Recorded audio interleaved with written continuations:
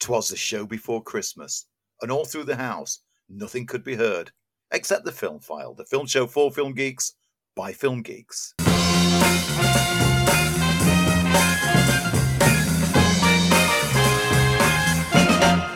Hello and welcome to the Film File. I'm Lee Ford. I'm Andy Meakin. And welcome to this very festive episode. Festive because, well, it's Christmas week and it's festive. It's as simple as that. No science. It's more festive than Die Hard? No, let's not get into that debate again. We did this last year. Did we both agree, though, it's a Christmas film? No, I will never agree that that's a Christmas film until people accept that Iron Man 3 is a Christmas film and Lethal Weapon are a Christmas film, and people never accept that. I agree. No, I do. I do. Said at Christmas, all about people trying to get home for Christmas. But yeah, let's not get into the debate because it turns into like absolute wars. I'm pretty sure that every war that has broken out since the 80s has all been because someone says, Die Hard's not a Christmas film. That's it. War's declared. What a week off I had. All my plans, all my things that I wanted to do. And what did I end up doing? Well, I'm 24 hours into Last of Us Part 2 now. I feel so responsible. Man, that storytelling's amazing. It's very clever. It can have you hating a character throughout it and then flip the story so that you're playing as her and you start to actually care about her. That is such good storytelling. Yeah, it's really, really smart. And the fact when you're about to brutally murder somebody, you hear them talking about, hey, did you have a good night with James the other night? Yeah. Hanging out at the... Hang on, he's got a family. The small casual bits of dialogue that the NPCs come out with to really humanise them. It's marvellous storytelling. Marvelous. There has been news as well that apparently is rumours that Last of Us Part 3 is in development. So that's good news. I've got another few years of my life to be lost into a game, which I'll inevitably complete this and then start it again on the harder, challenging modes. Because I did exactly the same with the first Last of Us game, that as soon as I finished it, it would start all over again. You'll finish it just in time for the TV series. Hopefully. I mean, Kerry did turn around to me earlier and say, like, are you close to the end yet? And I just went, I don't know. I don't think so. I think I'm only in the second act. I don't know where I am. But with games like Last of Us, I'm an explorer. And it's literally like, even though I could get from this point A to point B, it's like, oh, there's an open window over there. I'm going to climb through it and see what's in there. Oh, there's an open window over there. I'm going to climb. I will explore everything, which means that I've popped a few of the trophies for collecting things so far. Yeah. So, I don't think I'm going to be doing much trophy gathering on the second run through because I've pretty much done it already. But yeah, I mean, that was my week off, that and basically prepping for Christmas. Yeah, well, I've not finished. As of recording this, I finish on Tuesday, which came as a bit of a culture shock because in my head, I was pretty certain that we finished on the Friday, the 16th. But no, it's on the 20th. Everybody else has finished. The family's finished. Kids finished. I've not finished. No. So I've got a lot of last-minute stuff to do. I don't finish, as you know. You just carry on. The Flame Immortal. Christmas is the big season. Which we'll be talking about in detail in a little while. Now, last week, when it came to set it, we didn't get a great response to the Mastodon Challenge last week. Okay. You worried that this week's question might not get much of a grab. You weren't sure about it. You had a couple of questions to pitch forwards. And I said, no, I think that this one will do great. And boy, it's exploded. We've had some great responses. Wow. Yes. So a quick recap. This week's Mastodon Challenge question was, are there any movies that were adapted from novels that you feel either equaled or improved on the source material? And now I hashtagged this with the relevant things, films, books, movies, so it grabbed everyone from everything. And I think that's what made it work, is that there's lovers of books out there, there's lovers of films out there, and this brought them all together to discuss. And we've had some stunning answers. MIB gave us Battle Royale and Let the Right One In. Great choices, which they'd literally posted that within half an hour of me actually having sat down and watched Battle Royale with my daughter, introducing her to the film. So I was like, man, totally agree. Absolutely. The graphic novel of Battle Royale is good, but the film is so much better. Second film, not so much. Never saw the second one. You're probably best not to. Jaws made quite a few popular entries. Charles 228203 and Salty Red Popcorn were the first two to jump on there, and Jenny Rigg also put Jaws in there because it's a pot boiler of a book. It is one of those 70s airport books. Yeah, as Salty Red Popcorn said, first time I read the book, I was perplexed by the awful potential love triangle shoehorned into the plot. Yeah. And yeah, having read the book, completely on board with that one. Charles 22A203 also gave The Godfather. Yeah. Ooh. I've never read the book. See that. And Jenny Rigg also popped in The Exorcist and Psycho. Yeah, good choices. I've never read either. Now, a debatable one. Ishmael Lasting put forward The Shining. Very debatable. Yeah. Both very, very good in their own right. Yeah, neither are bad. I think this is one of them where you can, if you're happy to embrace the changes that were made, you can appreciate both of them equally. I do think that the book, for me, pips the film. It just slightly pips the film, but only slightly. But it is worth noting that, the film by Kubrick is definitely better than the miniseries that Stephen King insisted was going to be more faithful and loyal. So I think we should accept that The Shining is absolutely fantastic as a film. And we pointed out that Dr. Sleep is a better film than it is a book. Yeah. Which it's a better film than the book because it draws upon aspects of both book and film of The Shining. Yeah. And merges them together in a beautiful way. Goat Walker felt the opposite way, saw The Shining, which was fantastic, then read the book and never been more scared reading a book and thought the film wasn't actually a patch on the book. So, yeah, I agree with you, but, still admitting that the film was fantastic at the same time. I think it's one of them that it's hard to dislike the film, even if you love the book more. Yeah, agreed. Now, Kimberly put forward Day Watch and Night Watch. And now, I've loved the films. I love both the films. I particularly loved the cinematic releases of both the films that had fun with the way that the subtitles interacted with the environments around it. I've never read the books, even though I think I've got them on my bookshelf upstairs, and there are 3 books in the series. I'll get round to them. I've now shortlisted them onto my reading list because, Kimberly says that the books are phenomenal, but does prefer the films over the books. Optimisty gave Jaws again, but also put Requiem for a Dream. Only seen the film, as I can't really speak about the book. Just one that hit me while we were talking was the Right Stuff, the movie, and the Right Stuff, the book. And the book's a bit of a misnomer, but Thomas Wolfe, and the film is absolutely phenomenal.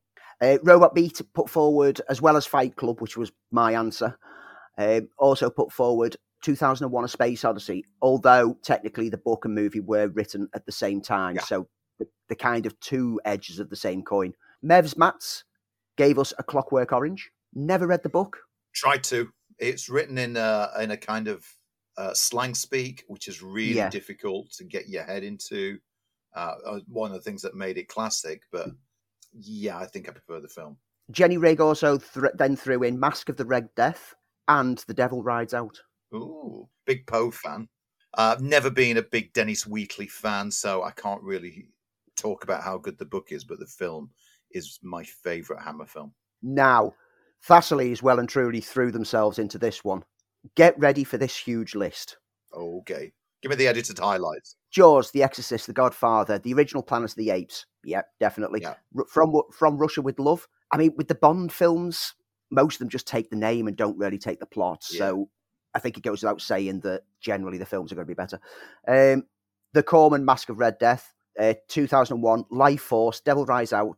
So a few repetitions of what other people put in. Psycho, The Third Man, the Coen Brothers version of True Grit. Yep. Not only is it better than the source material, it's better than the first adaptation.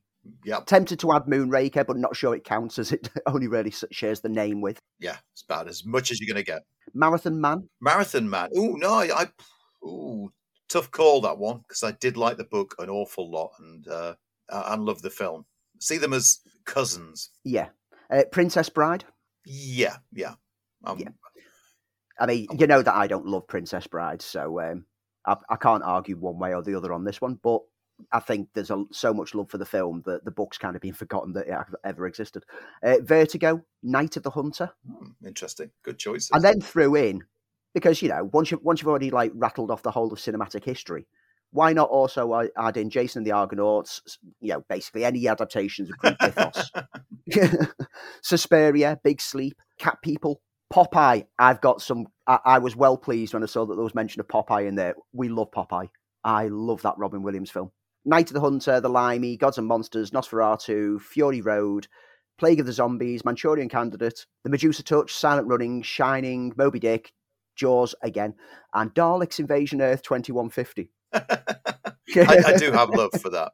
I would chuck in Superman the movie because it was better than the comics up until that point.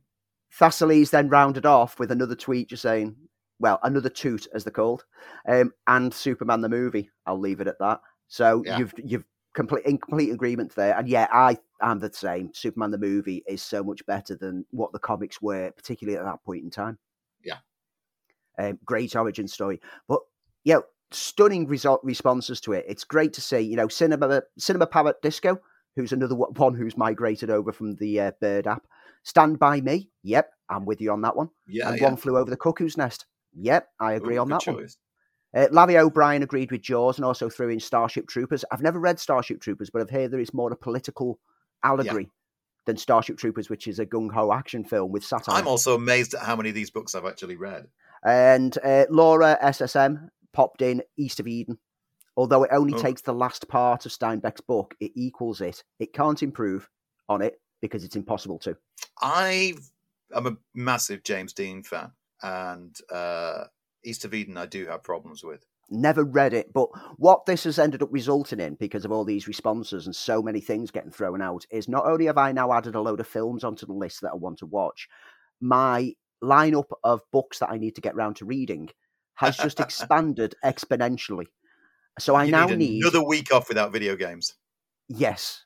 So next time I have a week off, if someone can come round and cut my electricity so that I've got a chance to catch up on all these things, this will be great. But great response. Thank you for all the responses to everyone out there. But it shows that you were worried that maybe doing a books to film question wouldn't excite people. It definitely did. And there was a lot of engagement going on. Well, this week's Mastodon Challenge is easy. It's Christmas. What's your go-to Christmas film? We've talked about the films before that are your go-to Christmas films that aren't festive. But what's your go-to festive film? Right. I will throw that one out. And obviously, because we're taking a couple of weeks of a little break on the regular episodes, it'll be in the new year that we'll reveal what everyone should be tuning into next December, based on everyone's opinions. Fantastic. So, what have we got on our festive show this week? Well, of course, we'll have all the news, all the box office. And this week's deep dive is a little bit different. Grab your magic marker because we are doing the Radio Times Christmas Film Challenge. Play along at home. We've got reviews of Avatar: Way of Water, which both me and Lee have seen. I've also seen The Amazing Morris on Sky Movies. And I'm also going to throw in two festive treats. I say treats sarcastically. Scrooge: A Christmas Carol, the new animated offering from Netflix, and Christmas Bloody Christmas, the new horror offering on Shudder. I'm going to give you a very quick roundup of Barbarian that landed on Disney Plus this week. But before any of that, yes, of course, it's this week's festive news. And as ever, let's kick off with the box office. And of course, all eyes are on Avatar: Way of Water. And so it's finally here. Avatar: The Way of Water has struck the box office and obviously gone straight to the top in both the UK and the US. In the US, the figures are looking like this for the weekend. Avatar: Way of Water took 134.1 million over its opening weekend. It's down on what the projections of 150 to 170 were. Black Panther: Wakanda Forever, 5.3 million. Violent Night, 5.1 million in third place. Strange World, 2.2 million. And then The Menu rounding off the top five with 1.6 million. Here in the UK, Avatar opened really well with £11.2 million, taking first place. Roald Dahl's Matilda the Musical took 1.3 million. Black Panther: Wakanda Forever, 377,000. Violent Night, 352,000. And Strange World, 193,000, taking fifth place. Now, Way of Water was anticipated to be opening around about 500 million worldwide on this opening weekend. It finished around about 430 million, which is still a strong opening. However, given reports that it needs to make between 1.5 and 2 billion in order to be considered profitable, it's not a very strong start. Although it is worth noting that the first Avatar also didn't open very strongly, but the drop-off week on week was very, very low. On its second week, it only dropped off about 2%. It stayed stable for the first 3 weeks and just continued to grow an audience over time. Will Way of Water follow suit, or will it go the way of most other blockbusters this year, in which case we'll see a 60% drop-off next week? We'll find out over time. When we return for our regular shows in the new year, we'll obviously know how well Avatar is performing compared to its predecessor, and whether it's suffered the fate of all the other blockbusters this year with a huge drop-off, or whether it has shown that James Cameron should never be disregarded. As we said before, we'll be giving you our review later on in the show. But, Andy, I know you've got some news for us, but I've got to mention this. The Barbie teaser. I've got that in my notes. Of course I've got that in my notes. I have been waiting for some glimpse of the Barbie trailer. And we still don't know exactly what they're going to be doing with this film, but I think they've set the tone is going to be a little jokey and a little bit of satire. What a great trailer. And the Kubrick estate were very happy with it. The Kubrick estate messaged out on socials. They say imitation is the sincerest form of flattery. Even Barbie is a Kubrick fan. That teaser with its 2001-esque kids with dolls, and then like instead of a monolith, it's the Barbie legs that they touch, and then they start smashing the dolls, and then throws one up in the air. It was a perfect bit of imitation, and I put it on for the guys in the office at work because I was like, the Barbie trailer's landed, guys, and they were looking at me like, "What are you on about?" And then I played it, and all of us were just like, "I'm in." I'm definitely in for that. I thought it looked great, and I instantly thought of you when I watched it. I thought this is going to land. There was also the Spider-Man Across the Spider-Verse trailer, which landed this week as well. Oh man, you could go through that frame by frame and just like have fanboy moments left, right, and center. Yeah. It's a proper Spot the Spider character from the myriad of comics that have existed throughout my timeline. Yeah, I mean, it's going to be more of the same fun.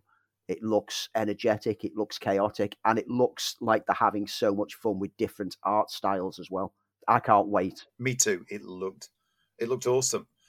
Let's stay in comics for a little while, and the news about Henry Cavill. Well, there's a lot of things going on with Warner Brothers Discovery this week, again. Now, we know that I'm going to start off, before we get onto the Cavill news, start off with the fact that Warner Brothers Discovery, over this past year, have been writing off content. So far, they've written off about $1 billion worth of content. That's either through the cancellation of projects, famously the Batgirl project, or removing stuff off the HBO Max streaming service completely. They don't intend to stop this at any point in time. The organisation has filed a securities write-off and impairment related to development costs of between 2.8 and 3.5 billion, after initial estimates that it would be 2 to 2.5, and the total pre-tax restructuring and impairment charges will be between 4.1 and 5.3 billion. They're expecting to keep these recouping costs going through up until the end of 2024, which suggests even more cost cutting is to come. And some of this will likely be the continual cutting of content from their own streaming services to allow them to obtain licensing costs from other streamers, as well as the upcoming merger of the HBO Max and Discovery Plus services. And you'll have noticed that they've gone very quiet on the idea of HBO Max being released worldwide at the same time. Now, some of the rest will likely be cutting back on film budgets, which leads to smaller names in key roles, which is possibly one of the reasons why Cavill will not be seeing his time as Superman again. Okay. We did report that James Gunn wanted to make Superman the cornerstone of the DC universe, and we spoke about that last week. Yes, well, James Gunn's revealed that there's a new Superman script. He sat with Cavill this week. We're not going to get a lot of news of what the projects going forwards are until after the new year. He said that after the new year, they will reveal a lot more, because they've got to talk to the people involved at the moment. They've got to break bad news and good news to the individuals rather than just posting it on socials. James Gunn's response to it is that in the initial stages, our story will be focusing on an earlier part of Superman's life, so the character will not be played by Henry Cavill. But we have just had a great meeting with Henry. We're big fans. We've talked about a number of exciting possibilities to work together in the future.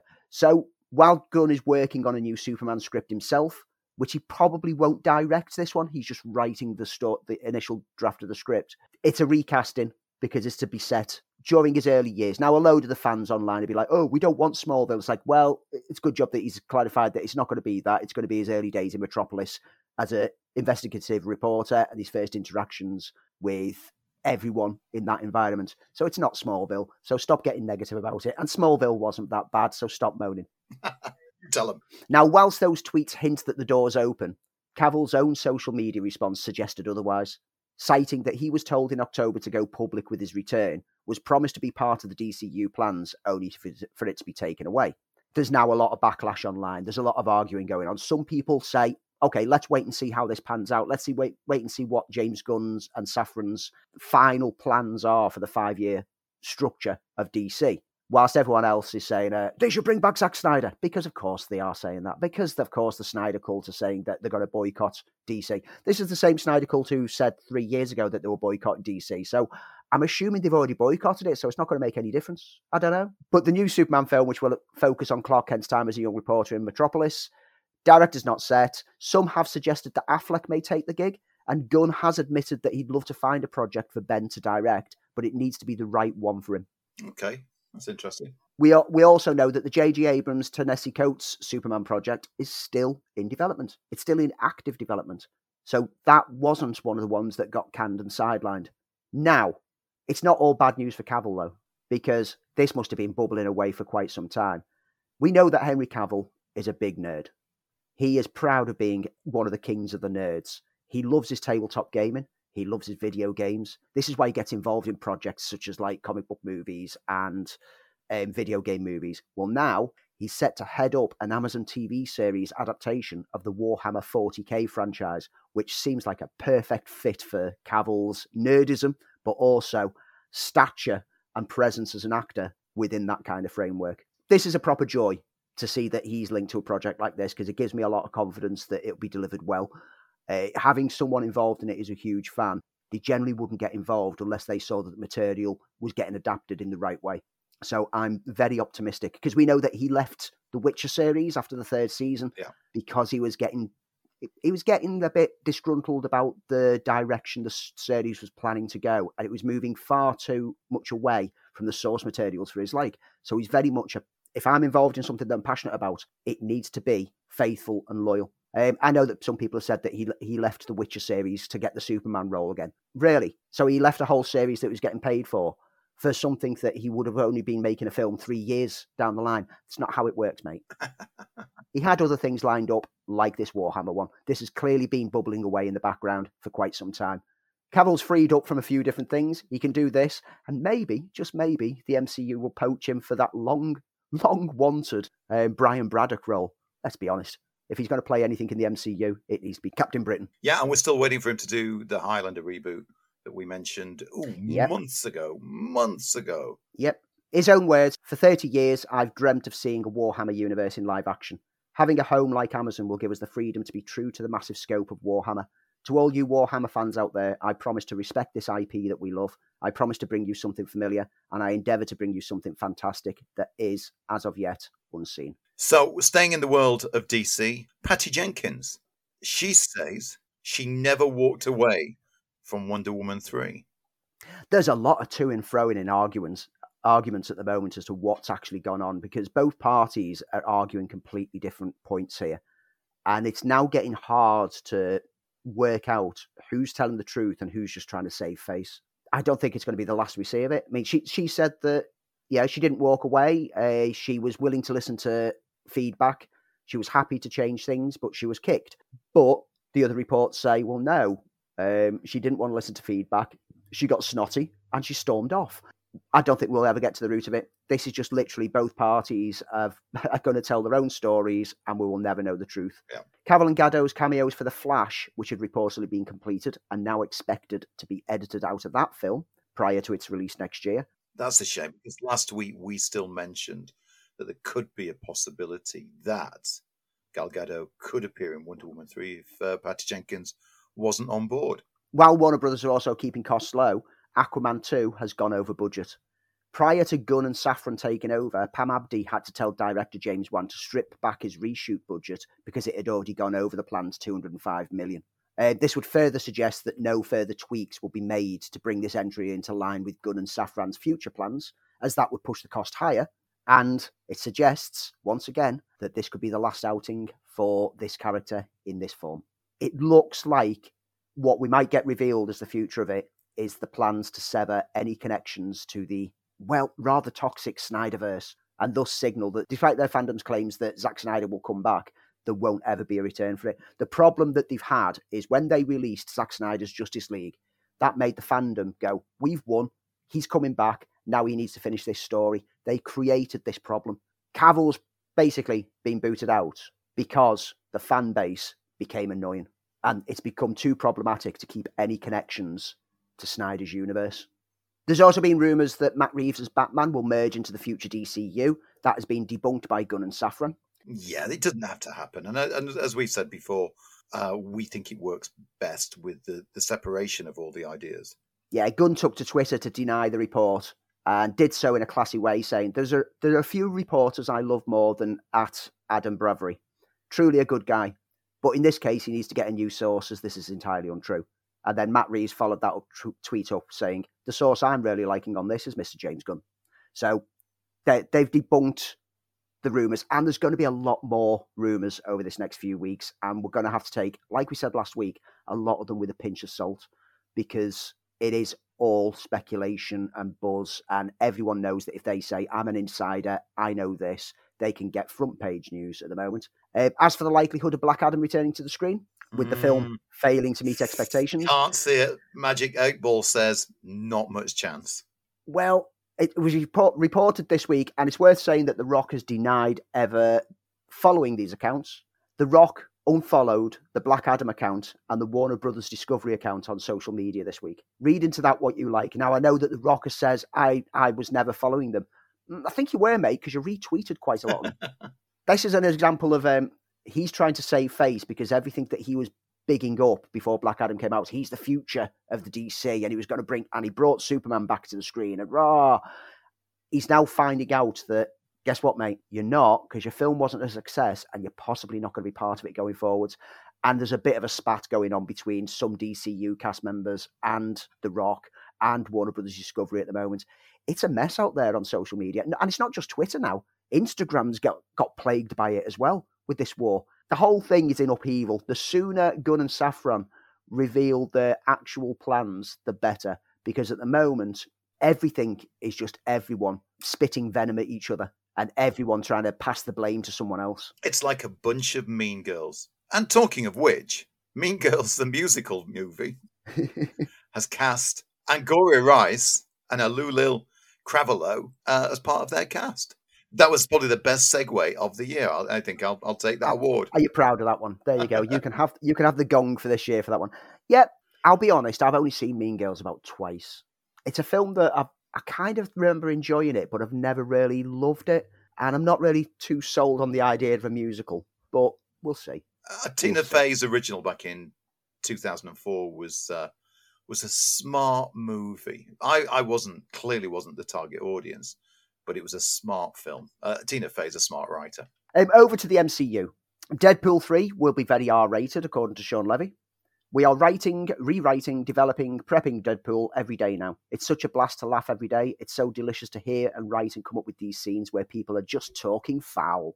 And the violence is in your face and hardcore. It's very much a Deadpool movie. And it has Logan in it. And it has Wolverine in it. It's too fun. I'm having so much fun. And I haven't even hit the shooting floor yet. Seems like Sean Levy's having a great time here. It sounds like it. As he said, it will be rude and violent. And it will be a return to form for Deadpool. I wasn't big on Deadpool 2. I felt a little bit jaded by it. But I'm looking forward to this. And I think Sean Levy and, of course, Ryan Reynolds They work well together. They work well together. They worked together before.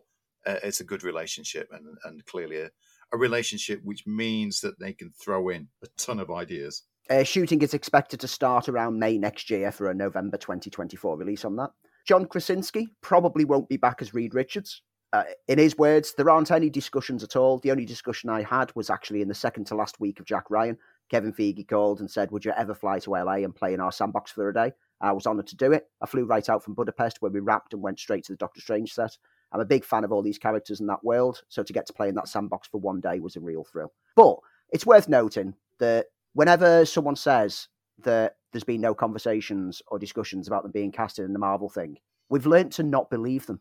Yeah. Because everyone who's ever been cast has always denied their casting right up until the official reveal, even though it's been revealed well in advance. So we've heard this tale of denial so many times so that's John Krasinski as Reed Richards then, yeah?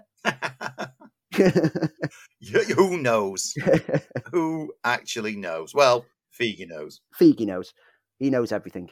The TV series Echo is looking to be delayed about 6 months or more. Okay. Showrunner Marion Dairy was asked when fans could expect it this week and said December next year. Now, the series has already wrapped filming, which would have suggested maybe an early summer release. But this probably links in with the recent rethinking at Marvel over their plans and spacing out their projects a little more. So it might be that we're not going to be swamped with a deluge of content on the streamer going forwards. For those who can't remember, Echo features the return of Alaqua Cox as Maya Lopez, the deaf Native American woman able to mimic any opponent's fighting style perfectly. And the Echo series is expected to work as a lead-in to the Daredevil Born Again series in 2024. We've been mentioning this over the last few weeks, and that's the ever-growing cast list for the John Wick spin-off Ballerina. And it seems as though The Walking Dead's Norman Reedus is going to join the cast. After surviving a zombie-infested world, can he survive until the end of Ballerina? Looking forward to this one. Yeah, they're stacking the cast pretty nicely now with a good range of people. But this is what we've come to expect from basically the John Wick franchise. Because every John Wick film has thrown in more names each time to make you go, oh, wow, can't wait. So, yeah, I've got confidence that if any universe can get spun off to give us alternate viewpoints, it's the John Wick universe. Yeah. Forget your MCU. The John Wick U is what I'm after. You mentioned Jason Momoa. Well, you mentioned Aquaman earlier. But he and John Cena are to star in the action comedy Killer Vacation. It's all we know at this stage is it's an action comedy, and it's written by Brian and Mark Gunn. And apparently Cena and Momoa enjoyed working with each other so much on Fast X that they wanted to find something else to work on. And this is it. Both of them have a great charisma on screen. I thought Cena was great in Peacemaker. I really did. Marvelous. He not only had a good presence, but he also had a good emotional core throughout it. It delivered a lot more than what I expected that series to deliver. And Momoa, I always find engaging. He always looks like he's having fun in everything that he does, and it carries well in the action films that he does. And an action comedy seems perfectly suited for these two to buddy up. Donald Glover appears to be attached to produce a Spider-Man spin-off. Yeah. With Miles Murphy, the son of Eddie Murphy, set to write. And it's set around a Spidey villain, because of course it is, because that's all that Sony are tapping into at the moment. And no, it's not the one that seems obvious given his cameo in the Spider-Man films. No, it's time for the world to get Hypno Hustler. Hypno Hustler. Hypno Hustler. Hypno Hustler. Everyone out there is probably sat thinking, what? Who's Hypno Hustler? Created by Rocket Raccoon creator Bill Mantlo. Don't let that name make you think that this is anything good. Hypno Hustler is the leader of a group called the Mercy Killers who uses hypnotism on audiences to rob them and regularly features into top 10 lists of worst comic book villains of all time. That's not going to stop Sony. Oh, no, sir. That's not. It's ridiculous. It's strange with Sony at the moment because whilst on the animation side of it, they're getting us all excited with the Spider-Verse films and getting it all right. With the live action ones, I don't know what they're doing. It's throwing everything into a bag and seeing what they can pull out. Why are we not getting Donald Glover as Prowler? Why is that not happening? Why are we getting him as Hypno Hustler, a Z-grade villain, which nobody either remembers or those who do desperately want to forget the comics they read, which had him featuring? I genuinely don't get what's going on with Sony. It's like they clearly want to lose the franchise. They clearly want to lose money so that Marvel can just go, look, just give us the whole thing back. Just we'll take control of it now. Yeah, well, perhaps it's a sale job. We'll just sell it, get it down to such a point where it's untouchable, and they'll just go, "Oh, we sell it's yours." Meanwhile, on the flip side, moving away from Marvel, now Netflix last year had a triple bill of horrors based on the Goosebumps books. Fear Street, There was 1994, 1978, and 1666. Well, Watcher-director Chloe Okuno has been attached to direct a fourth Fear Street film for Netflix. There's no details as of yet whether any of the cast or characters will return, or whether it's going to be just a standalone entry set alongside, set in another time period, or will it be a direct tie-in? But the director of the trilogy, Lee Janiak, hasn't been confirmed to be returning in any role as of yet, not even as producer. There's enough Goosebumps books out there for them to draw from and draw inspiration from, and the Fear Street series of books has enough material in there that they can make something fresh. But that was a cracking trilogy, and it was the way they released it as well, that they released it serialized over 3 weeks, that you had something to look forward to, and you got to the end of it and you had to think and talk about it. Water cooler kind of releasing for a film trilogy. It was marvelous. And you had that ability to choose your favorite episode. You thought, oh, I know that word better than that one, etc., etc. I mean, I think you and I disagreed with one that I liked and you liked, and that was great. That's how it should work. So we know that this Christmas on Netflix, Benoit Blanc, in the shape of Rian Johnson's sequel, Glass Onion, a Knives Out mystery, lands. But Craig also has his eyes on a potential future film, signing up to star with Luca Guadagnino in an adaptation of William S. Burroughs' Queer. Yes, this is the story about a heroin-starved queer in Mexico City, an adaptation of a William S. Burroughs novel. Now, William S. Burroughs novels are very provocative and generally considered pretty much impossible to adapt. And when they've been adapted marvelously by filmmakers who break boundaries, basically. We're talking Cronenberg, who's adapted previously the unfilmable and unadaptable Naked Lunch. And that ranks as a film that I am desperate to deep dive at some point, because I am desperate to re-explore and have my head messed up with that film again. I don't know, I've not read the novel of Queer, so I don't know where it goes, but hopefully they've got the right director. And it is the director of Bones and All, which got a very mixed response from audiences over this past month. So I think it might be the right kind of director. What we know about the book is it's considered a quasi-sequel to Burroughs' earlier novel, Junkie, which was published in 1953. Even though reportedly Queer was written between 51 and 53, it wasn't published until 1985. Matthew Lillard and Josh Hutcherson are set to star in the Five Nights at Freddy's for Blumhouse and Stryker. This has been talked about for ages. Yeah, we mentioned it earlier this year, and we were concerned that maybe that Nicolas Cage film, where it has exactly the same plot, has beaten it to the punch, along with a few other films of a similar ilk about animatronic creatures that come to life at night and cause terror. Emma Tammy, who directed The Wind, is going to direct this film, which is based on the very popular video game series. But it's Jim Henson's Creature Shop who are bringing the animatronics to life for this one, and that gets me excited. If anyone could do animatronics right, and for this kind of cutesy animatronics that are actually dark and terrorizing at the same time, it's Jim Henson's Creature Workshop. For those who don't know the games, the story of it will see a night shift security guard at the family-friendly Freddy Fazbear's Pizza Place find out that the giant animatronic fun characters come to life at night and move when not watched.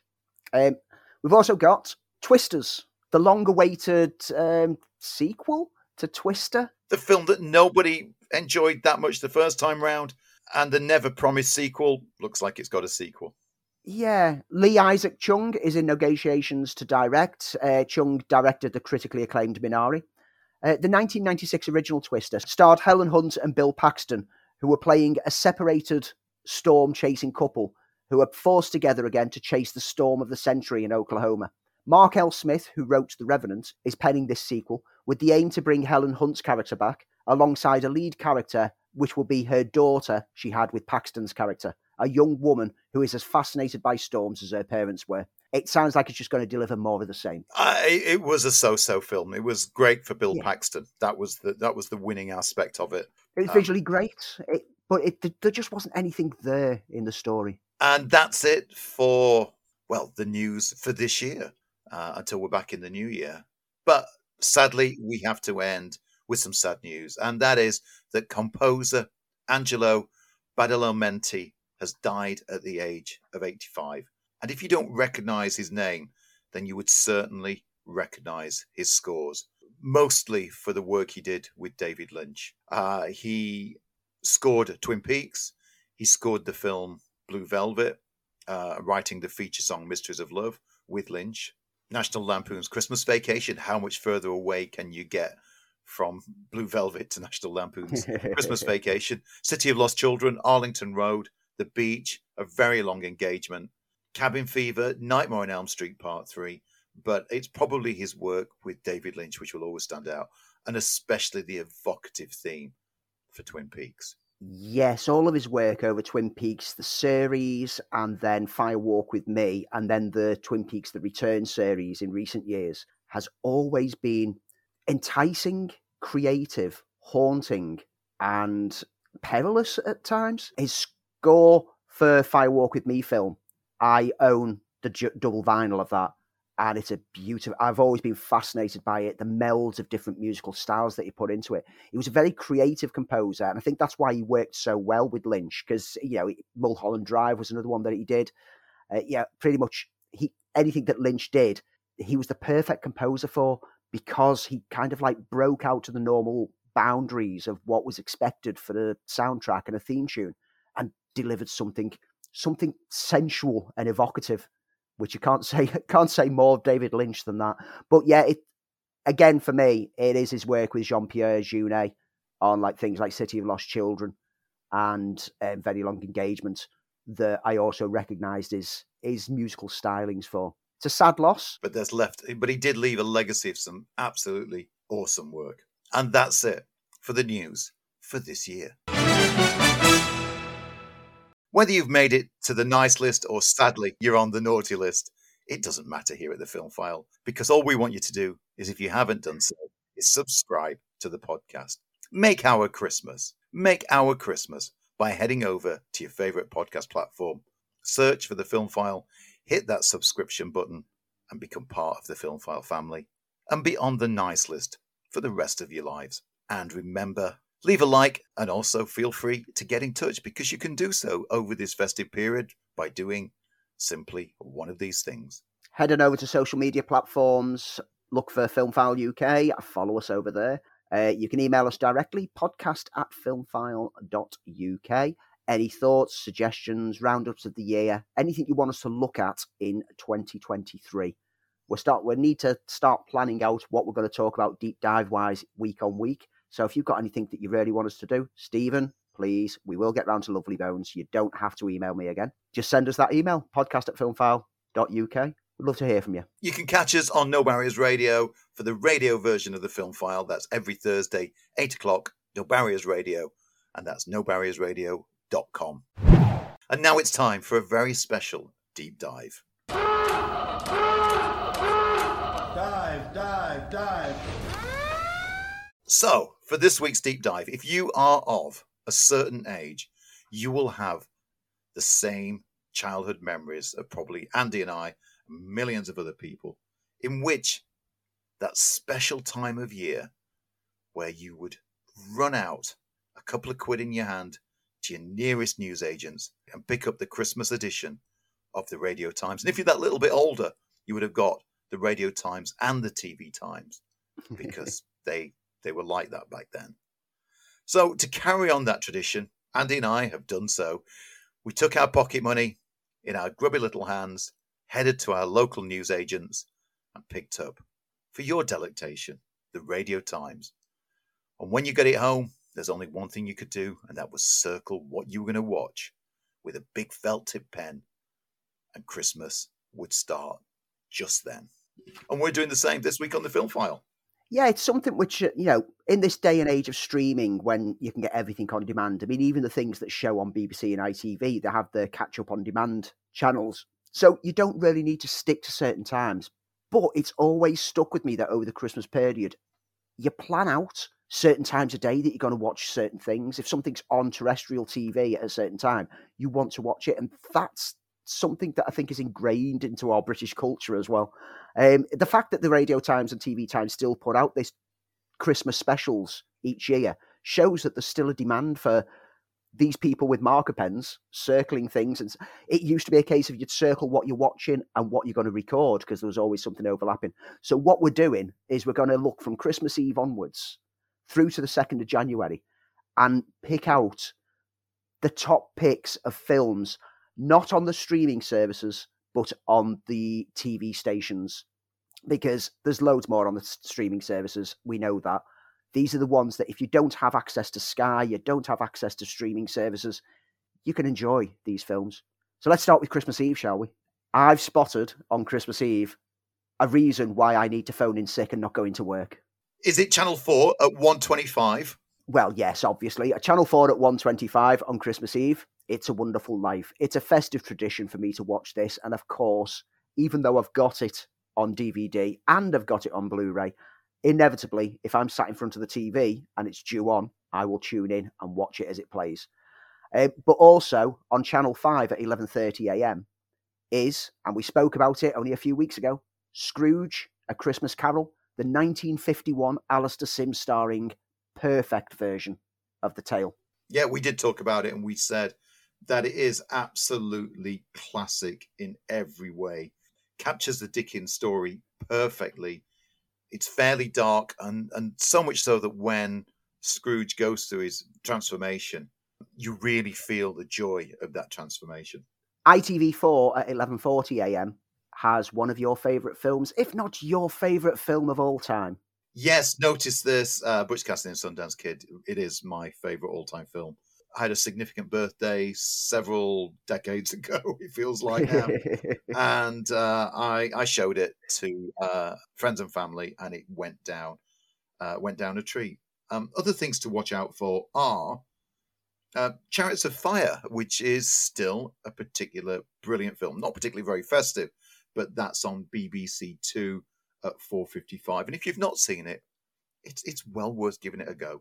For more recent releases, you've got the family entertainment on BBC One at 3 p.m. on Christmas Eve, Detective Pikachu. I had a lot of fun with this. Yeah, I remember. It taps into the video game aspects beautifully. There's loads of nods and references for fans of particularly the Pokemon video game franchise.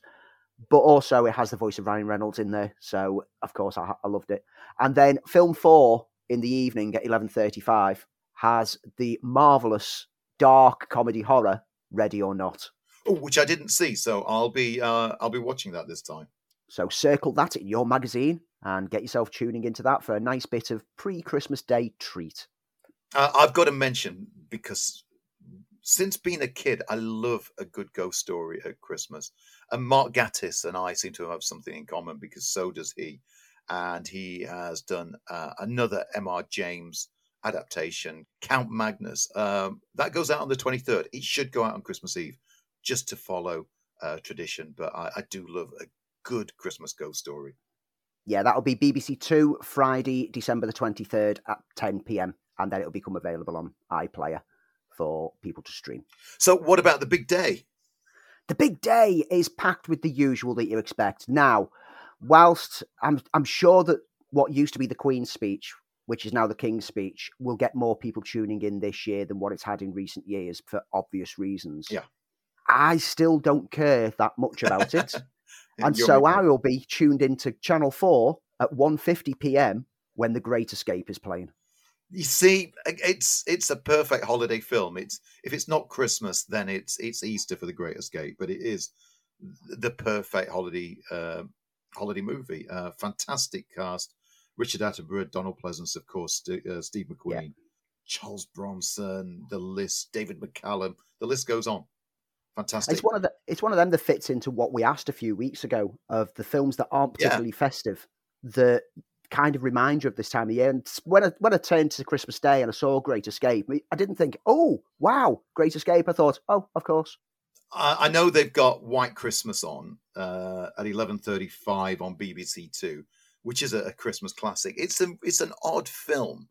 You can't get over the charm of how great Bing Crosby is in it, and especially every scene is in Danny Kaye. But it really doesn't take hold of being a Christmas film until the last act, really. Mm. I do like it. The last time I watched it, it felt as though it dragged, but you can't knock it. It is an absolute classic. If you want an absolute classic, though, you just have to tune into BBC Two at 4:40 p.m. and watch Some Like It Hot. Oh, I've seen it so many times. I had to study this. Absolutely enjoyed it. Absolutely enjoyed it. One of the greatest films of all time. And then following that is Gentlemen Prefer Blondes, again with Marilyn Monroe. But the big film for BBC One is Aladdin. Yes. Straight after the King's Speech is finished, Guy Ritchie's live-action adaptation of the Disney animation is one of the only live-action adaptations of Disney products that works. It works a treat. Yes. It's a great family action adventure, and it's fun. It does everything right. Strangely directed by Guy Ritchie, the two that you would never put together, even though Little Bird tells me that he was fired from the picture. I don't know how true that is, but it has a glitzy, energetic pace and style to it, and Will Smith is fabulous in the role of the genie. So once we finished our Christmas dinner, we'll be settling around to watch this. We might, while I'm cooking Christmas dinner, be watching Shaun the Sheep Farmageddon on BBC One at 1 p.m. as well. Because if you remember when I spoke about it on the show, I went in watching this expecting nothing and had quite a fun time with it. So I'm quite looking forward to revisiting it again. It's exactly what you expect from, Aardman animation. The wacky, surreal sense of humour perfectly infused into kid-friendly product. Marvellous. So Christmas Day is not too bad. Boxing Day, however, is a strange lineup. I've got a weird, diverse mix for Boxing Day. Now, I've mentioned a few times that I like musicals, and my favourite musical of all time is My Fair Lady. And so Channel 5 have delivered for me this Christmas. Bless you, Channel Boxing 5. Day at 11:50, My Fair Lady. The big film on BBC One is Frozen, so all you Disney princesses out there, sit and enjoy Frozen for probably, if you've got kids, the 8 millionth time. If you're fed up of Frozen, switch over to ITV at 3:30 and watch Mitchells vs. the Machine, which gets its terrestrial outing. One of our films of the year when it came out. Yes, it's a fun, jokey, family fun film. Magnificent Seven, the 1960s version, is on BBC Two at 5:30. That's definitely worth tuning into. Again, great cast: Steve McQueen, James Coburn, Charles Bronson, Yul Brynner, Robert Vaughn. Does it get any better than The Magnificent Seven? Directed by John Sturges, an absolute classic. If you're still in Disney mode, Mary Poppins is on, the original with Julie Andrews in her most splendid of forms as the prim nanny who transforms the lives of the young people she's in charge of. That's on at 2:25 on BBC One. And if all the Christmas entertainment has kind of got you wanting to murder people, why not finish your Christmas run on BBC Two at 10:15 p.m. with Goodfellas? If you haven't seen the Goodfellas, then why is the easiest thing to ask you. It is an absolute dazzling span of one person's life as they enter into the New York Mafia. It is unflinching, it's dramatic, it's ironic, it's probably, and you could say this about so many Scorsese films, but it is his classic. Now, normally after Boxing Day, it normally goes reasonably quiet on the TV front up until the New Year's Eve, and it generally does, but the 27th had a few films that stood out for me. It's got the marvellous E.T. on ITV1 at 1:30. One of my all-time favourite films. It always reduces me to tears. But it's got BBC One at 9 p.m, 1917, the war film. Yeah, very good. Excellent. Caught it during lockdown. Absolutely brilliant.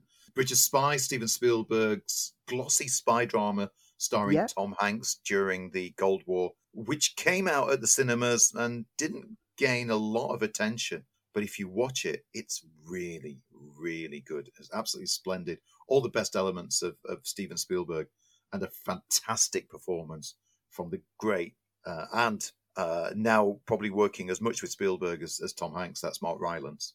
And then on BBC Two at 3:50, this was a film that was part of my Oscar-nominated films that I'd never seen. That when I watched it, it was completely different to what I was expecting, and I thoroughly loved Barbra Streisand in Funny Girl. Not one that I love, but if you're on for a double bill, you could catch Hello Dolly at 1:30 on BBC Two and just sing your heart out for the rest of the day. The early hours of the morning is worth looking at throughout the weeks because there's always some greats just buried away, and Channel 4 at 5 past midnight have buried The Untouchables. Wow, which is, as you know, in my top 20 all-time favourite movies. Brian De Palma, absolutely an opera of a crime drama and brought Kevin Costner to the big screen with making a big splash. I know we're only talking about what's happening on terrestrial, but I do have to mention the George Harrison Living in the Material World documentary by Martin Scorsese, which is on Sky Arts at 9:25, because it is an absolutely beautiful and painstakingly, it's a love letter basically to the work of George Harrison, and Scorsese's work is just hypnotic all the way through. I didn't see much stand out on the 28th and 29th. I only got one film for each of them. Heat on BBC Two on the 28th, 10:30 p.m. We spoke about it on our deep dive this year. I think it's perfectly apt that people should tune in and watch it over Christmas, just to see if we were right on our opinions of it on the deep dive. On the 29th, however, we've got the fantastic Disney movie, Zootropolis, or whatever it's called, depending where you are in the world. But it is fantastic. An amazing allegory. Very, very smart. Beautifully well done. That's BBC One at 1:55. And then again, in the early hours of the morning at midnight, we've on Channel 4, Jerry Maguire, which is a film that I revisited last year or the year before. And I want to revisit it again because I was just charmed by it all over again. One of those scary movies that gets under your skin. On BBC One at 11 p.m. is The Others, which I think is much undervalued. It was a chilling ghost story. Yeah, and as I said, I love a ghost story at Christmas. The 30th, if you're in Sheffield, of course, you've got love for this film, and that's BBC One, 11:30 p.m, The Full Monty. Because, yeah, you can't live in Sheffield without saying that you love The Full Monty. Yeah, except me. Lee's now being a victim for that. There's people actually on his camera now trying to drag him from the seat. I mentioned this on the very first radio show. I was brought on to talk about it. And it was my first radio review. And I said how much I disliked it. And there were people waiting with torches outside and a noose. Yeah, it didn't go down well. But no, don't like it. But what I do like is, and it's again my all-time top 5 favourite films, and that's Superman the movie on Channel 5 at 1 p.m. Absolutely iconic. And to be honest, there's been some great superhero movies, but this is still the best. Yeah, it's the template for which everything else has tried to reach up to. Just looking at the picture makes me giddy. It just brings that nostalgic feel back, and you're thrown back to being like a child watching it for the first time on the big screen, and you believed a man could fly. And every time I rewatch this film, I still believe. I completely believe. And it's why this film is why the character of Superman is my favourite comic book character of all time.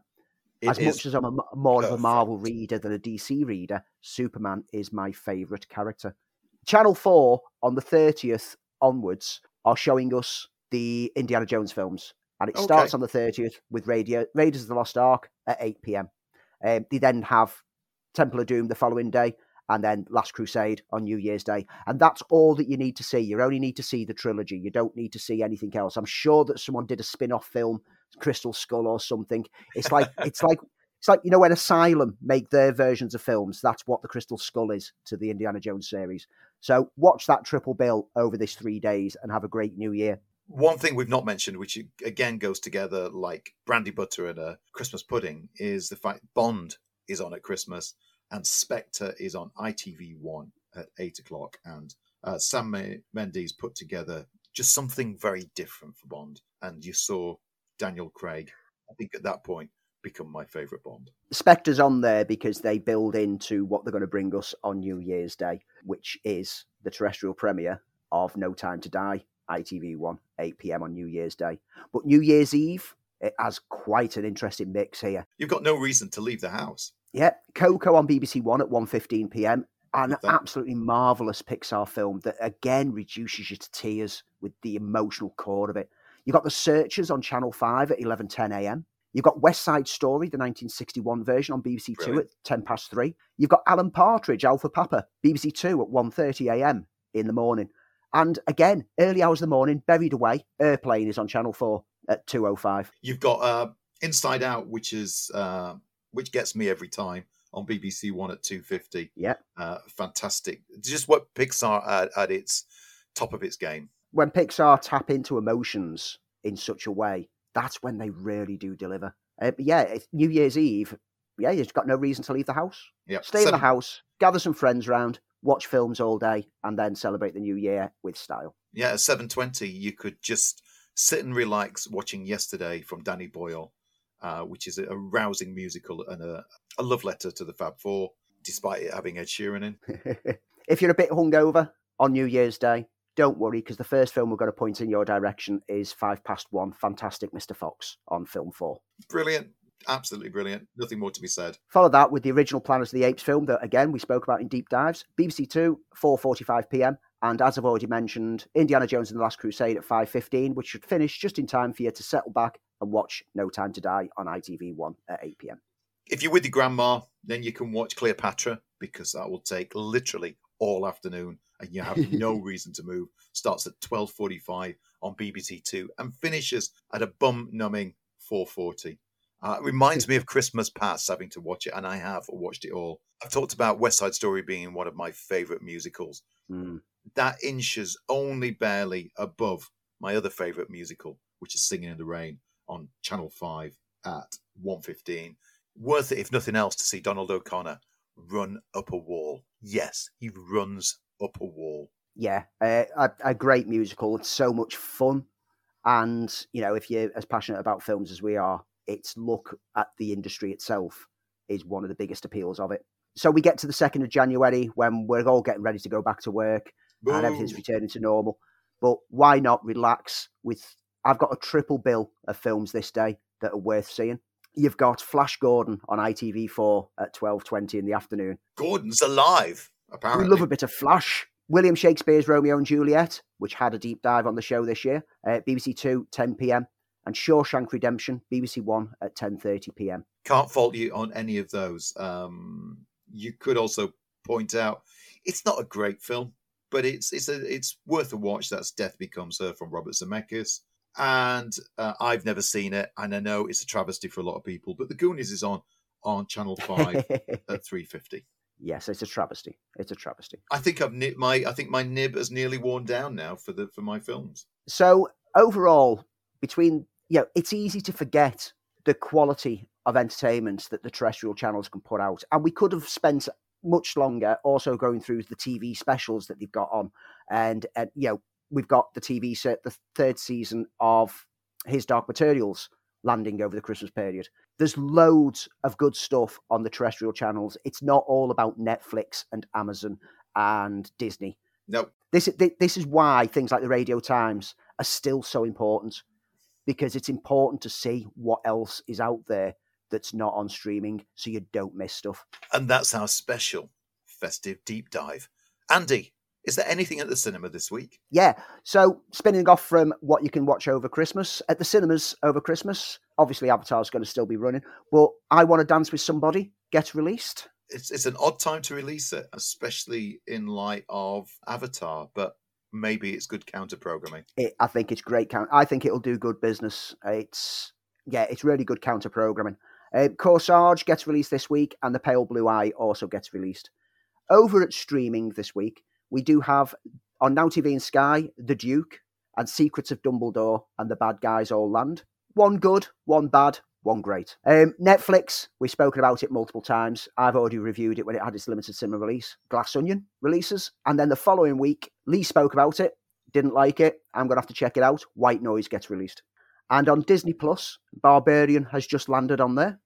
And Banshees of Inisherin lands there this weekend as well. So it's a great time on Disney Plus. So literally, there is something for everyone this Christmas. And now it's time for our reviews.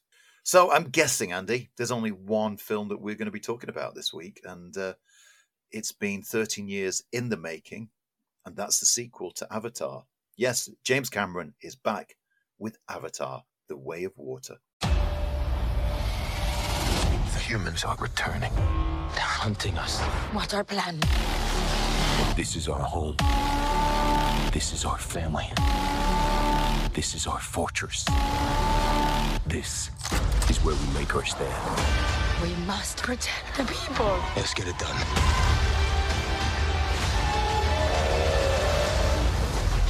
Avatar, The Way of Water. Experience it in 3D. And we are back on the planet of Pandora with Neytiri and Jake putting down their weapons to raise a family after their battle with the Sky People, otherwise known as the Humans, otherwise known as the Industrialists. But when a new star in heaven heralds the return of the Sky People, soon the Sullys are on the run to escape their oppressors and ally themselves with a sea tribe to make a stand against these new invaders. I've got a feeling Andy and I might be at odds on this one, but I think one thing we will both agree on is how beautiful this film is. And we've been talking a lot of how the Na'vi are, well, could they be updated? And in the trailers, it didn't look particularly much that they had. Then I have to say, they pulled it off in ways that are absolutely gobsmacking, leaps beyond the previous film, pushing the technological envelope probably as far as it can go. There were times in this film when I just marveled and actually thought, how on earth did they do that? And there's not many films these days where you try to figure it out, but you were looking at it going, this is absolutely incredible.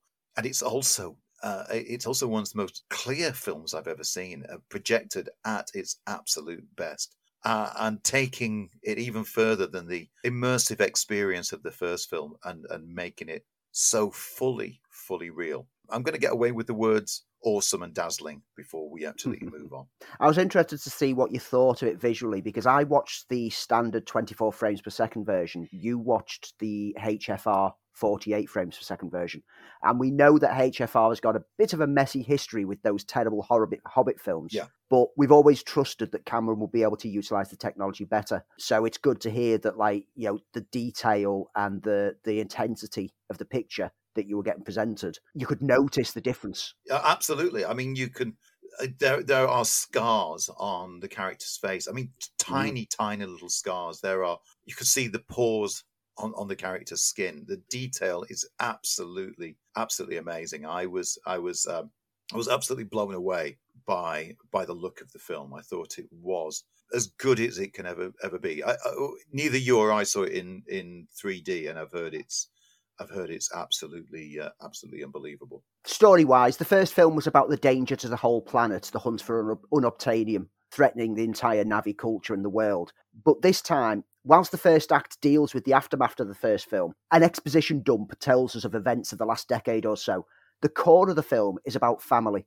Jake and Neytiri's family are forced into hiding, taking refuge in a distant land where there's a different race of Na'vi who have an affinity with the oceans, and they have to integrate within that new society. Hunting them down is Colonel Quaritch, who is back. Yes, he's resurrected in the form of an avatar, thanks to some tech that for some reason they weren't using during the first film.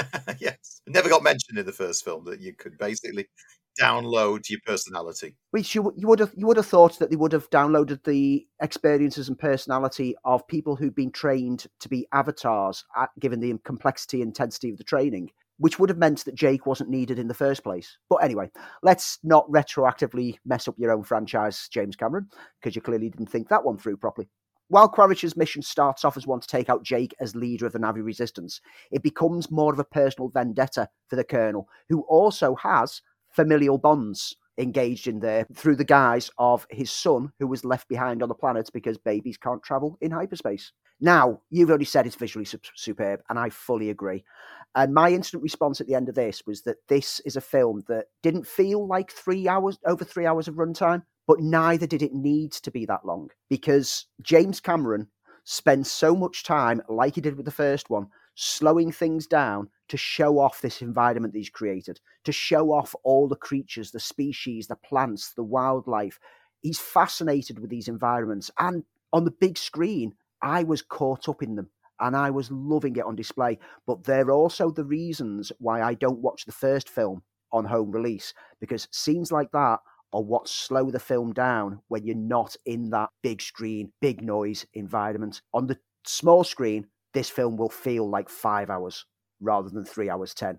But on the big screen, it didn't feel long, but I could see where it was over embellished, but also I could see on more thought afterwards where it was underwritten in order to embellish it. Yes, I mean, this is where it fell apart for me. And fell apart, it didn't destroy the film, but it did have one major issue. So the film kicks off with a lot of style. We find out that there's the return of the Sky People, the humans, and there is a sort of ongoing skirmish between the tribes and the humans, who are there for different reasons this time, which is all explained throughout the film. And there are some fantastic, thrilling sequences.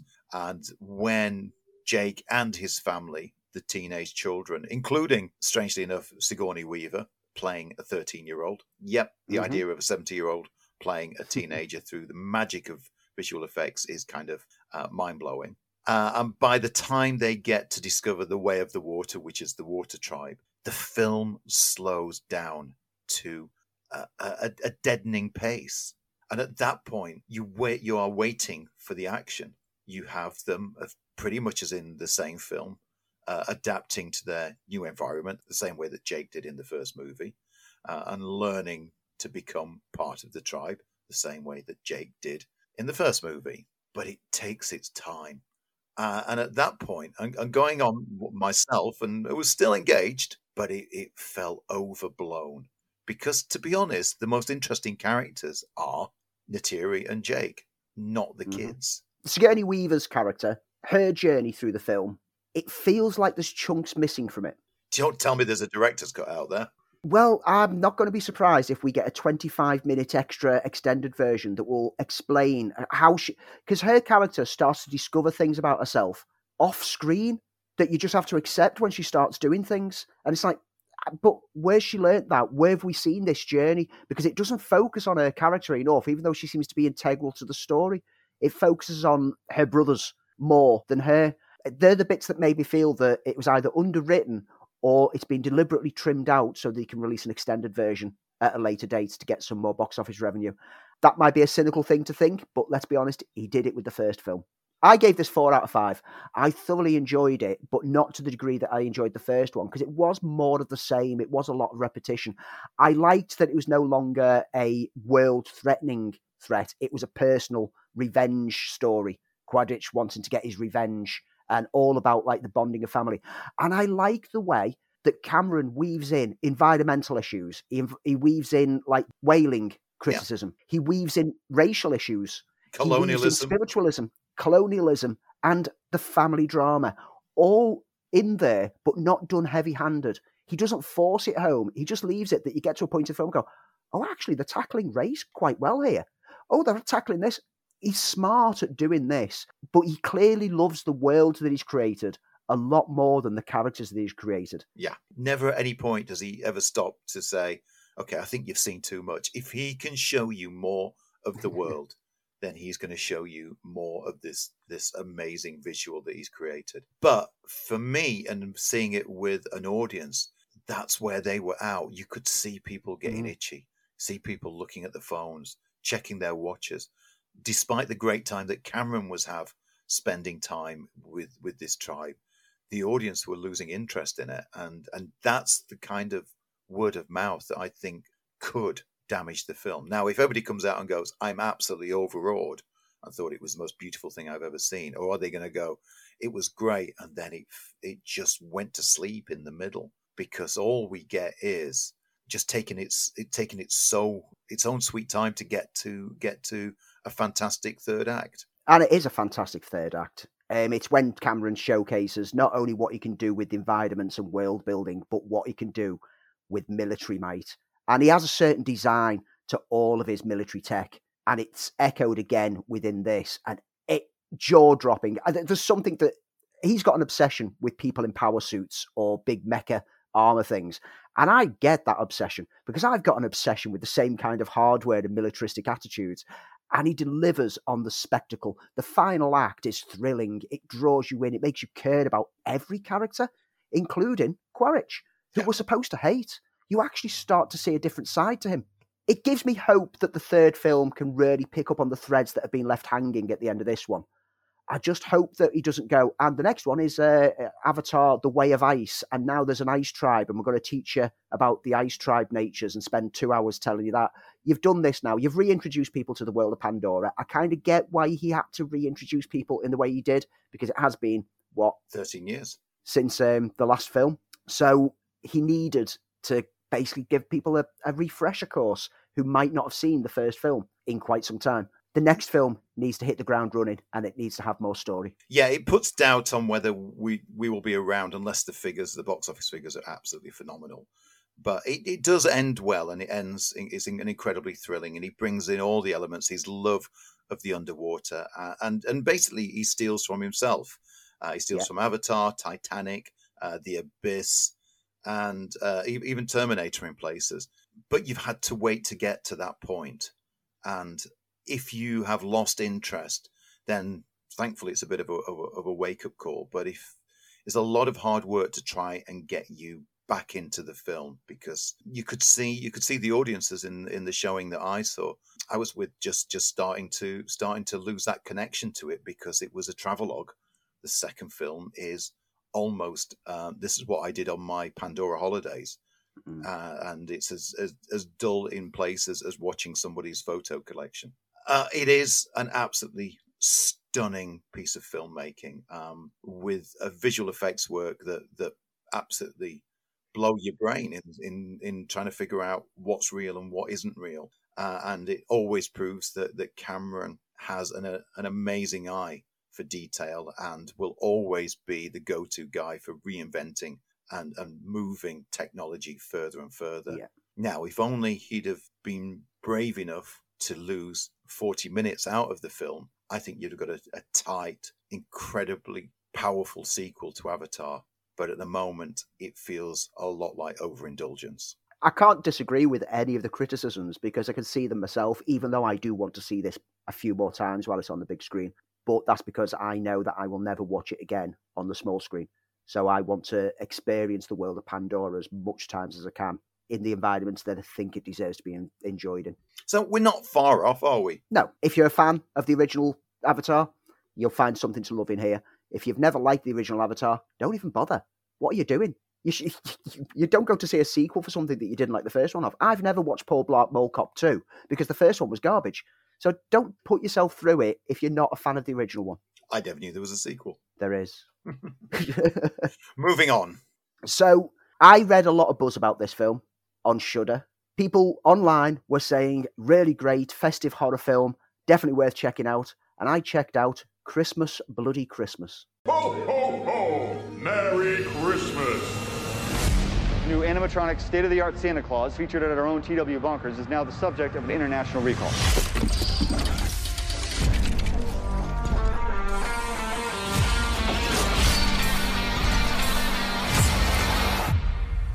Santa?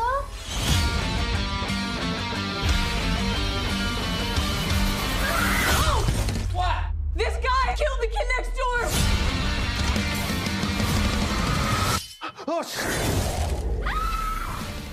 I've mentioned a few times about how at this time of year people elevate mediocrity into something more deserving of what it should get.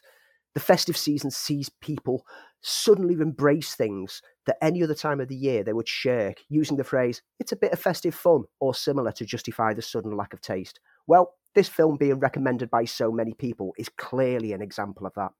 A store's robot Santa goes haywire.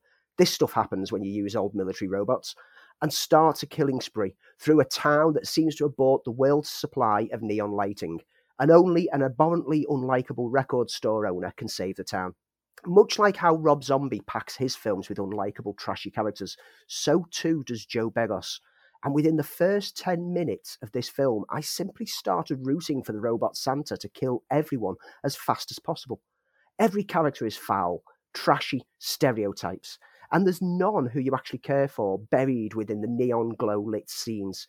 Yes, neon glow, because everything here is daubed in neon purples, pinks, blues and reds. I'm convinced Begos has shares in a neon strip light company. This is just low budget, trashy horror with some cheap grindhouse-esque effects work that fails to impress. I subbed up to Shudder to check this out after multiple recommendations. I'll not be making that mistake again. Awful film. Avoid it like the plague. I promise I will. So last week I said that I was going to be checking out the new Sky original, The Amazing Maurice, and I was a bit sceptical about it because it didn't look anything from the trailers. Based on a Terry Pratchett book? Yep, didn't look anything like it from the trailers. You go from town to town pretending to be a plague of rats. And you get loads of cash, right? It's all a big swindle. Let There are new rats in town. Catch them. It's not cool to pick on the little guys. Come to me! Don't worry, a cat always lands on its feet. The amazing Maurice. Maurice! Amazing Maurice. Better than the trailer suggested, but still nothing more than ideal young age animated fun, this adaptation of the Terry Pratchett novel follows the cat Maurice and his gang of rodents and the human companion who move from town to town offering services as the town strangely sees a rat infestation that Maurice and his companion will resolve in a Pied Piper kind of manner. However, when they arrive at a town in which the inhabitants appear to have a genuine rat problem, and they meet a bookworm called Malicia who deduces their con immediately, things take a sharp turn for Maurice and his cohorts. I'll be honest and admit to not expecting much from this. The words "a Sky original" never tend to signify anything good, and the trailer to this one made me wince. Being a big fan of the Pratchett, admittedly written for younger readers tale, what the trailer suggested seemed far removed from the source material. So it came as quite a surprise how much of the source material survived, and at times the film absolutely gets the Pratchett elements correct, with the writer's style of twisting traditional folk tales into new directions surviving almost intact. Yes, there are changes to the overall tale to ramp things up a little, but the general essence of the book is retained throughout, even down to the ending, which prompted a smile of joy at the depiction of one particular favourite icon of Discworld. The voice cast are all solid, giving their characters life and personality, and the overall result is a fun, family-friendly outing with a decent, if not particularly stunning, animation style that succeeds mostly in making me want more Discworld animations of a similar ilk, albeit a bit more faithfully adapted next time. And also, there's Netflix's adaptation of Scrooge: A Christmas Carol. Oh, Christmas Eve in London. Who in the world could resist it?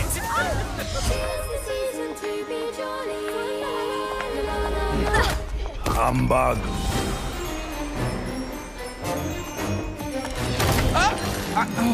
The cost of that ink will be deducted from your pay. Merry Christmas, Mr. Scrooge. Yes, yes. Ding dong merrily.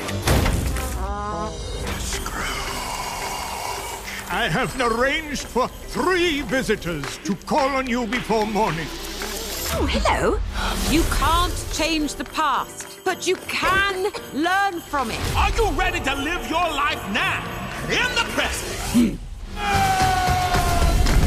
This is far more agreeable than what your predecessors had me endure. So what's next, friend? Netflix's adaptation of the famous tale adds some musical moments, but in general simply retells the novel in the traditional manner. The story is so well known by now, and it's no surprise to find yet another adaptation make the screens. Ebenezer Scrooge is set to be visited by 3 ghosts over the night to warn him of his bad path he follows and hopefully redeem him before the chains that bind drag him down. You know the story by now, and this new adaptation sticks solidly to it. Doing everything well in regard to the adaptation, the animation captures the period of the setting well, the voice cast all deliver strong performances, and the tale sticks to the classic tale. But this is all undone by the unnecessary inclusion of musical numbers that are neither wanted nor memorable. As far as adaptations of the Dickens classic go, it certainly isn't the worst, but neither is it amongst the best. Sitting somewhere in the midpoint, it's naught more than an entertaining bit of diverting fluff to pass the time, and it won't leave any lasting impression on audiences. I remember you reviewing this film a couple of weeks ago, and you said the best thing about going into it is not to know anything. And boy, were you right. Finally caught up with Barbarian as it landed on Disney+. Andy was right. The best experience for this is with as little foreknowledge as possible. From writer-director Zach Cregger, this is a story of Tess, who, visiting Detroit for a job interview, she arrives at an Airbnb, only to find it double booked by a mysterious tenant, Keith, played by Bill Skarsgård, who generously lets her in and says that she can stay the night. And this awkward scenario soon escalates into, well, you never saw that coming. And that's the most I can tell you about it. It is best to be seen because Krieger maintains an absolutely gripping intensity, piling up a ton of surprises, cranking up the fear, the aesthetics, the absurdities, the odd humour that goes with it, and the social commentary. This is an intense, at times disturbing movie, which is also at times downright funny. It's wild, it's unpredictable, it's crazy, it's claustrophobic, it's intense. And that's the best thing I can say about it. Thoroughly enjoyed Barbarian. Glad you enjoyed it. And you can see why it was a big recommendation for me to just try and get it watched before someone spoils it. Absolutely. Absolutely. Go in knowing nothing. And talking about knowing nothing, I think we're done. I think we're wrapped for the week. We're wrapped for the year. Our Christmas wrapping is done now. It's been a heck of a year. Oh, that was nice. See what I did there. And as ever, we've got to leave you with our neat things. So it's stuff that we've enjoyed, stuff that we've loved, whether it be a film, a meal, concert, a book, a game. Doesn't matter as long as it's neat to us. And Andy, what's your neat thing? I mentioned it last week because it had landed on BritBox. Yes, I know I've been playing Last of Us Part 2 so much over my week off, but in between playing that, I've been watching I, Claudius. Oh, what a brilliant series. This was a series that I watched when I must have been about 11 when it got re-shown on the BBC. And then I read the Graves novels about 3 or 4 years later. And then I've never gone back to it, but I've always had that memory of it being so well done. But it's always been one of those shows that I've been worried about revisiting in case it doesn't live up to what my nostalgic childhood memory was. But I'm so pleased to report that not only does it live up to it, it exceeds it. It is such a fantastic production. It is possibly one of the best productions that the BBC have ever put out of anything historical epics. And you can't get more epic than looking at like the basically decline of the Roman Empire with a wealth. I mean, basically the who's who of British thespians involved in it. Derek Jacobi as Claudius himself is absolutely marvellous. Brian Blessed as Augustus, who doesn't play it as bombastic as you'd expect from Brian Blessed. He plays him like a normal person. It's everyone else who elevates him to godhood status. Sian Phillips, John Hurt, Sheila White, Patrick Stewart, Patricia Quinn, Christopher Biggins, George Baker, John Rhys-Davies, Peter Bowles.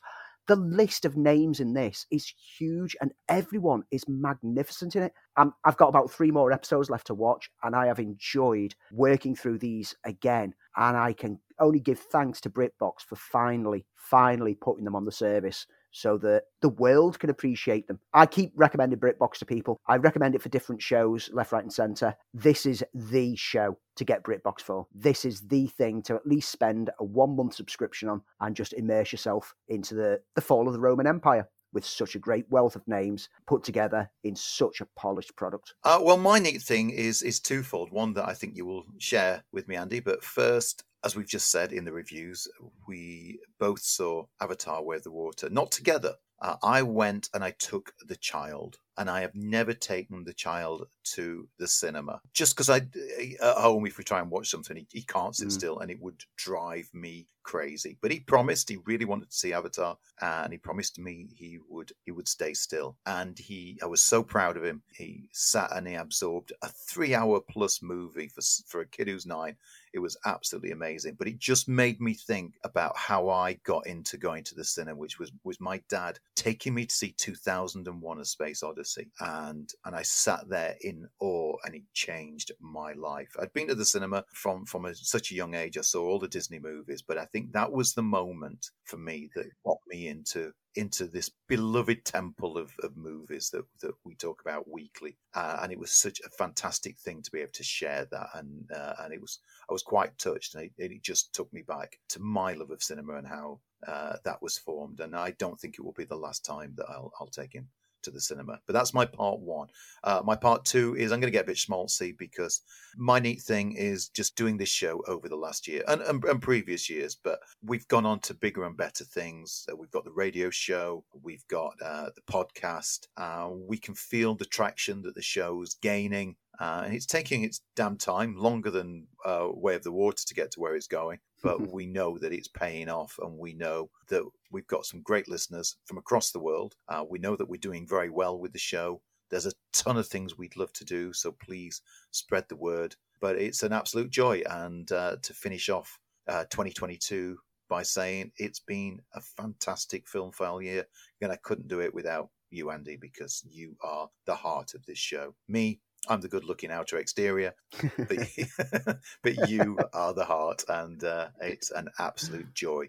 And it's become has become just a big part of both of our lives. Yeah, like I said before, it's like this started off as something just before COVID hit, and then during lockdown, this became our weekly connection with the outside world, talking to each other. It was someone outside our own households who we could just like geek out with, and that's when the show started to grow into what it is now. I have as much fun editing as I do just talking for this couple of hours that we do each week, because during the edit, I start to pick up on so many more things that have been said whilst I was talking, and Lee tries to just interject and says something, but he'll say something that I didn't pick up on the first time, and it'll just make me chuckle when I hear it back. They make the outtakes. The outtakes that have become a feature over the past few months have all come from the fun that I'm having when I'm editing it. I want to share those mistakes. I want to share that fun and that banter that we're having behind the scenes to let you know that we're not just doing this for any cynical reasons. We're doing this because we love it. So, yeah, I agree with you entirely. It's a neat thing being a part of this and having fun with this each week.